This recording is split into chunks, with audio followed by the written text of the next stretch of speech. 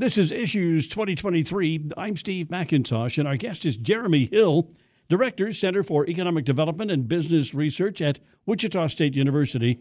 Welcome, Jeremy, to Issues 2023. Yeah, thank you for having me. We've talked before a couple of times, but I'd like to do a little review if we can, such as how long has the center been in operation, and how long have you been a part of it? The center's been here for well over 50 years now. And I've been here, I think, just right at 15 years. So, well, you say the center's been there for 50 years? Yeah, over 50 years, yes. Wow, I didn't think really. I think we might be at 54 now, but I can't quite recall. I didn't realize that. Well, what did you do before you became part of the center then? Right before I was here at this center, I was at a center similar to it in Georgia, near Savannah. Oh, really? So are you from that area, or are you from around here? So my family homesteaded in Kansas, actually both sides of my family. I graduated Topeka High, but I actually was born in Georgia, and I've been back and forth between the two states off and on throughout my life. All right. Interesting. But, hey, okay, so what is the center's mission, Jeremy? What does it do? We are a data center in the sense that we help get all kinds of federal, state, local data information back to businesses to help them grow, for individuals just to understand the economy, and leaders to help make policy. So then who does your research? Is it students? So sometimes we have students, but I have full-time staff and myself all working to collaborate. And then we'll collaborate with other professors here at this campus and other universities across the state. Okay, so where do you find your information? Where do you go to find out all these terrific facts you share with us?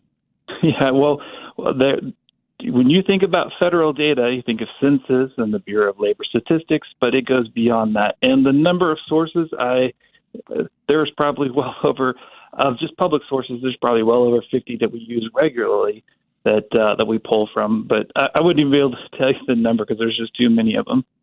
And the results of your studies, are they available to the general public then?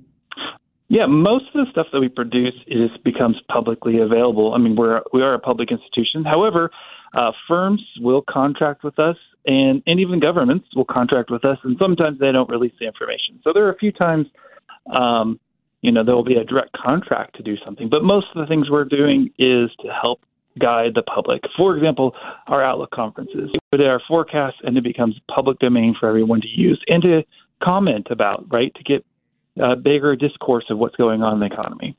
And how many of those do you do? Do you just do one a year, or do you more than one of those conferences?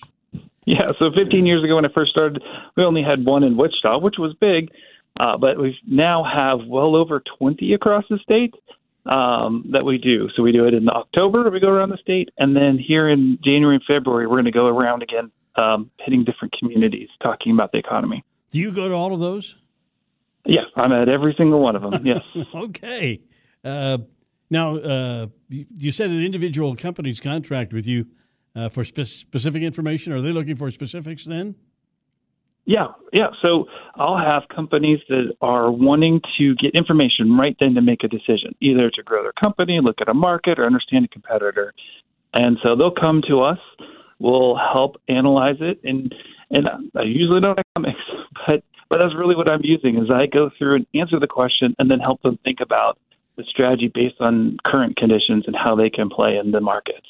When you have one of these conferences or Outlook, do you bring in other speakers or guest speakers, or how do you do that? Seminars, lectures? How does that go? Yep. For the Wichita one, we bring in usually a lot of national economists, but there are also top executives across the U.S. And hitting different topics that we think are going to be important that year or the coming year is really the goal. So we bring in all kinds of people. When we go around the state, we still bring in some people from out of state, but we also bring in a lot of other experts around the state to talk about those economies. Now, how is the Center financed, Jeremy? We are 100% self-funded now. We have to, through events and through sponsorships and through other contract research, we fund the center completely. But are you still a part of Wichita State University, though? We are. We're housed in the new business building, too. And yet the taxpayers don't have to pay for what you're doing then? Well, Indirectly, they do. I mean, I have resources like the building that we get to utilize, Sure. but we also pay back the university for some of that. And then because we do work for local governments, there's a lot of funding that come indirectly to us. So, I mean, we are definitely connected that way. The people you have doing the research and students, how many do you usually have working on at any given time there in the center? Right now, we don't have any students, but we're trying to hire up. The market's really tight, and so there's great opportunity for students to be fully employed at really nice rates in the market, building lots of skills.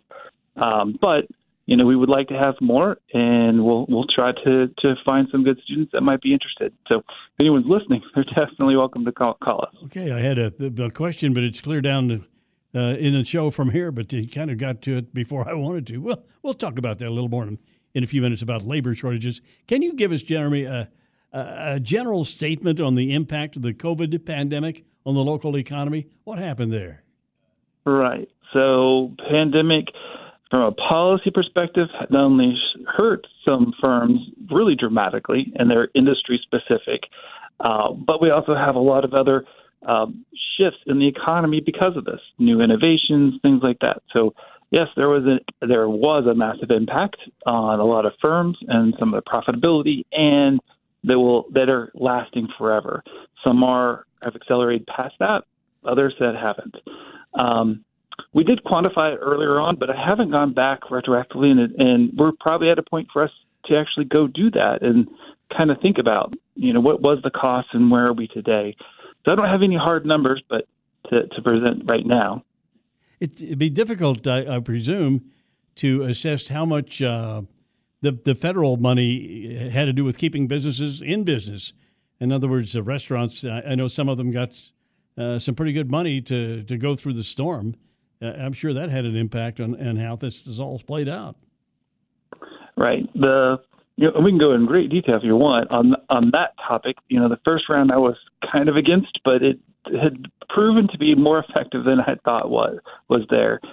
Second and third rounds of stimulus, I thought there was need for a second round, but it was overboard, and it created a lot of that extra demand in the economy, which led to some of this inflation that we're still burning off today, where firms say, hey, look at this demand, it's way out here, which put all much demand on employment, and they couldn't find employees and supply chain issues.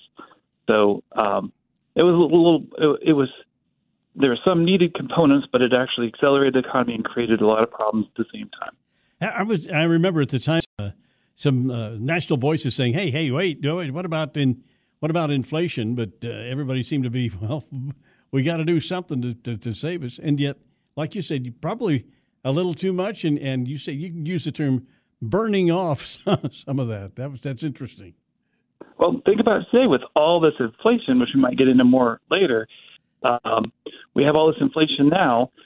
And if you look at wages aren't increasing as fast. And so we see people burning off that savings that they saved up from all that stimulus funds. We're still burning that off right now, which is keeping retail going, right? So the balancing of this economy is slowly unwinding all that money, and we're coming back down to more of a normal economy. But we're not quite there yet. All right, we'll talk about this a little bit more coming up, but I would like to get from you, if I may, in general, what's the outlook for the year ahead on our local economy, Kansas, Wichita, whatever you want to talk about? What's the general outlook? We're going to have a bad year, a good year, or what's going on?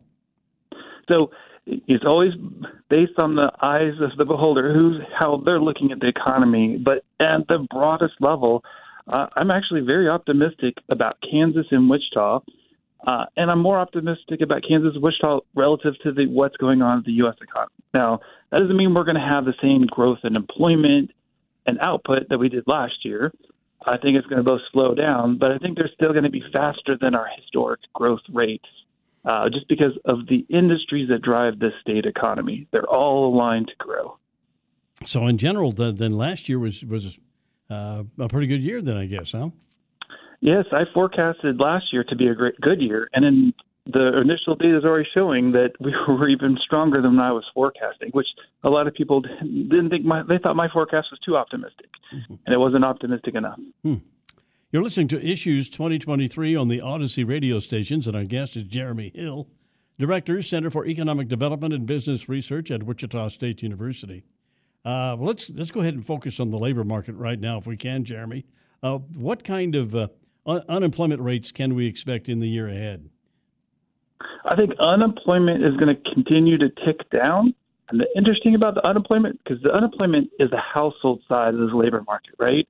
Households are still trying to re-enter the labor market when they've taken care of health and security of their own house. They now have burned off some extra cash, so they're slowly trickling back into the labor market, ones and twos every single month coming into the labor market. So labor force continues to go up, but job demand out there remains really, really high. So unemployment will continue to slowly tick down in all parts of the state. Pretty low right now. I mean, historically, we're looking at what, about 2.5%, 3%, generally speaking?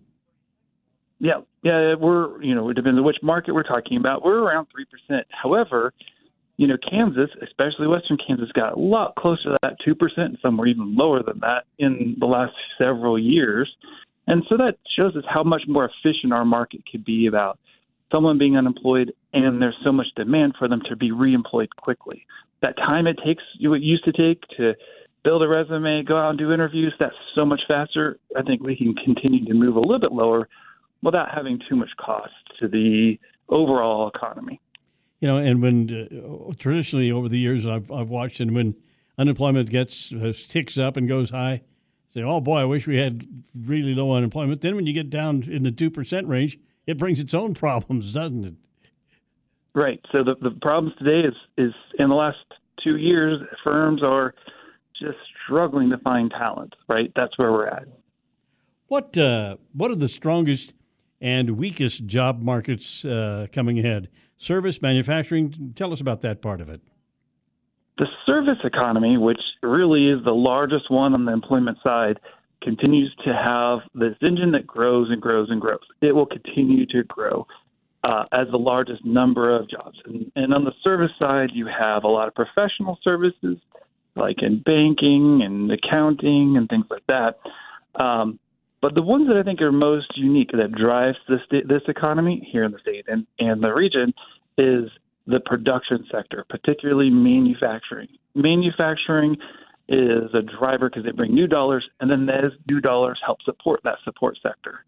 And our manufacturing are all hungry to hire more people. And so lots of job opportunity there, and not only in the aerospace, but also food service, food manufacturing, lots and lots of demand across this entire state in those segments.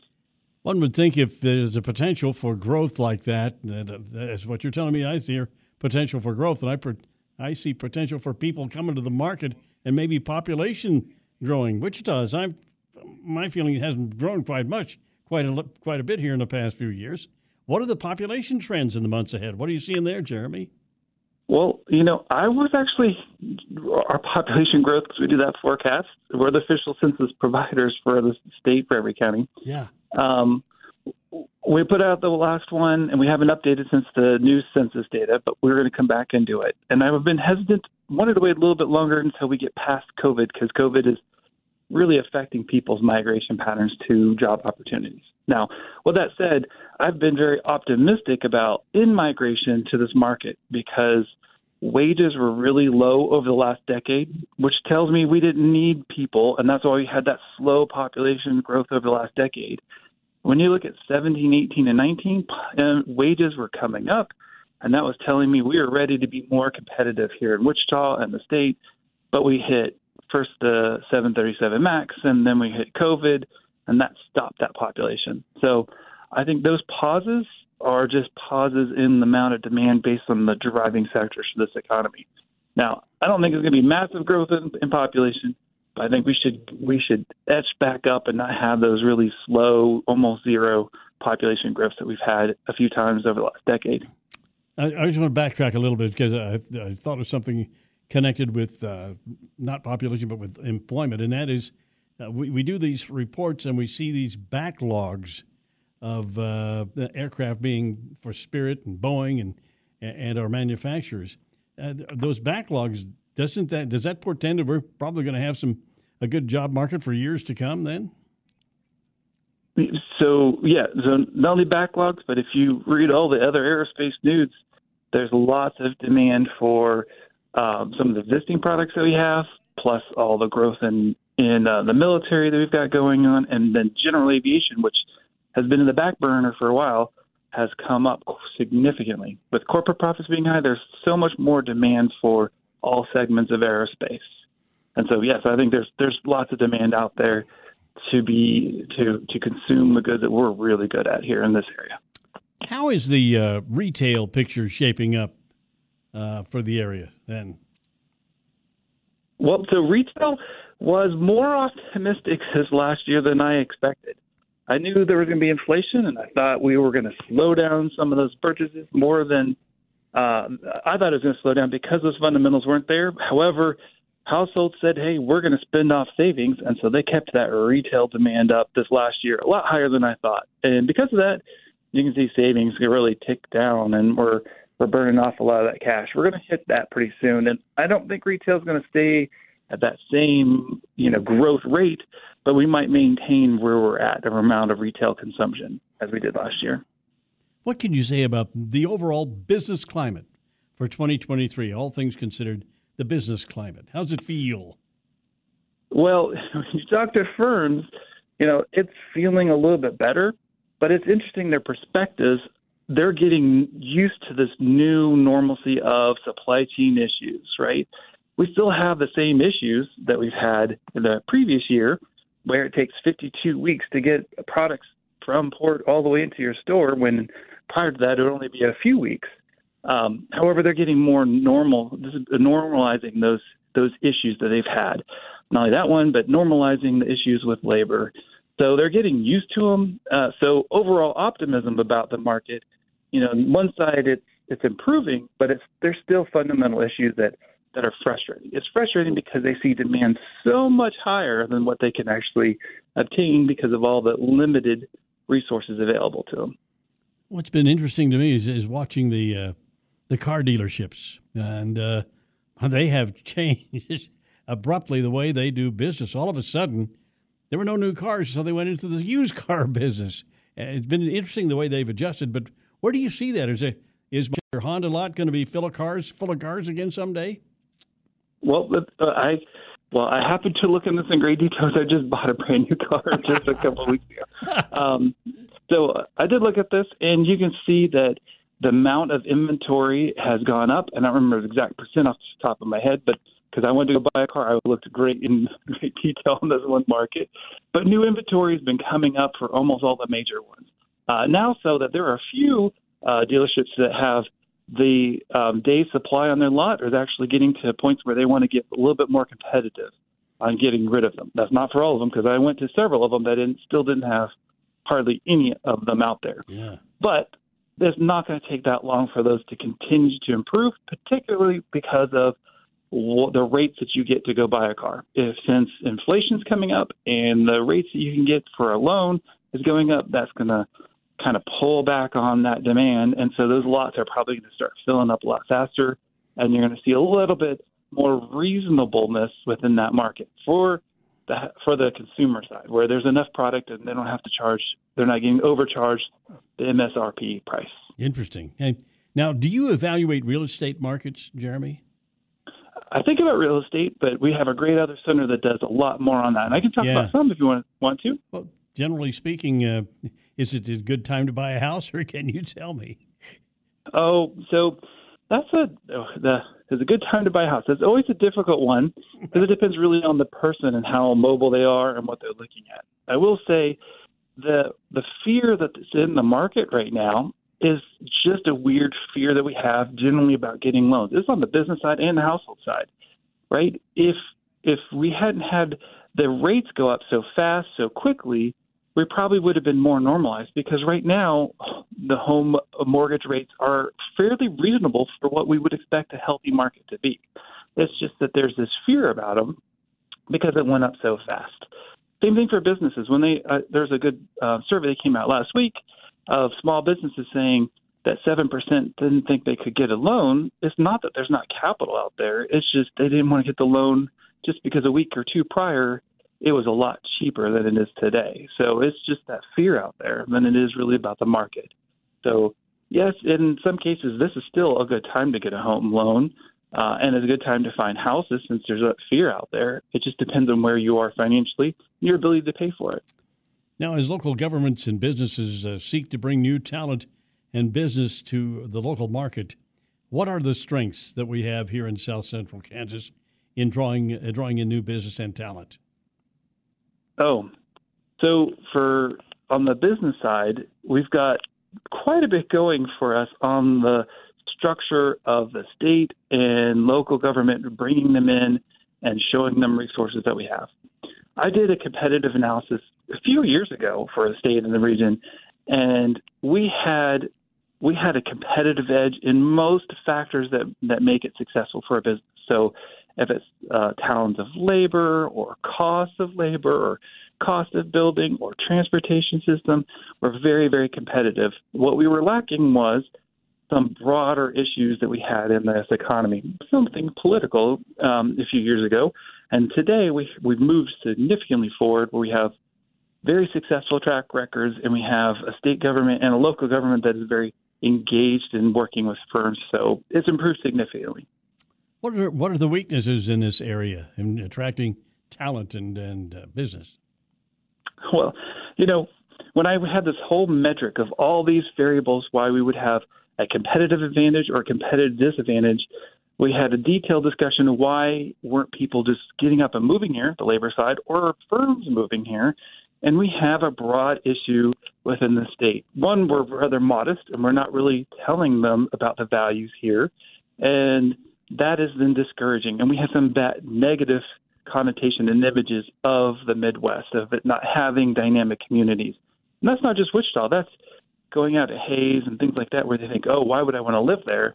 When there are actually some great communities in Salina and Atchison, for example, all across the state. It's just the view of this is pretty negative. So people aren't getting up to move here, which means we have less labor supply and less attraction of labor. And we used to have a real problem of describing how great the climate is for firms and the great quality of labor we have. So you're telling me there's an image problem, which I perceive we've had a long time. We're flat and there's nothing going on here except tornadoes. Is that about it? Yeah, and even for myself, I moved away and didn't even know Wichita existed. Shockingly, when I grew up in Topeka, and came back and saw how dynamic this community was. There's even people within the state have sometimes an overly negative perception of the quality of life that we can have here. So what excites you about your job? Why do you get up in the morning and go to work? Well, there's always something different to talk about when it comes to the economy, right? Every single day there's something coming out and to think about.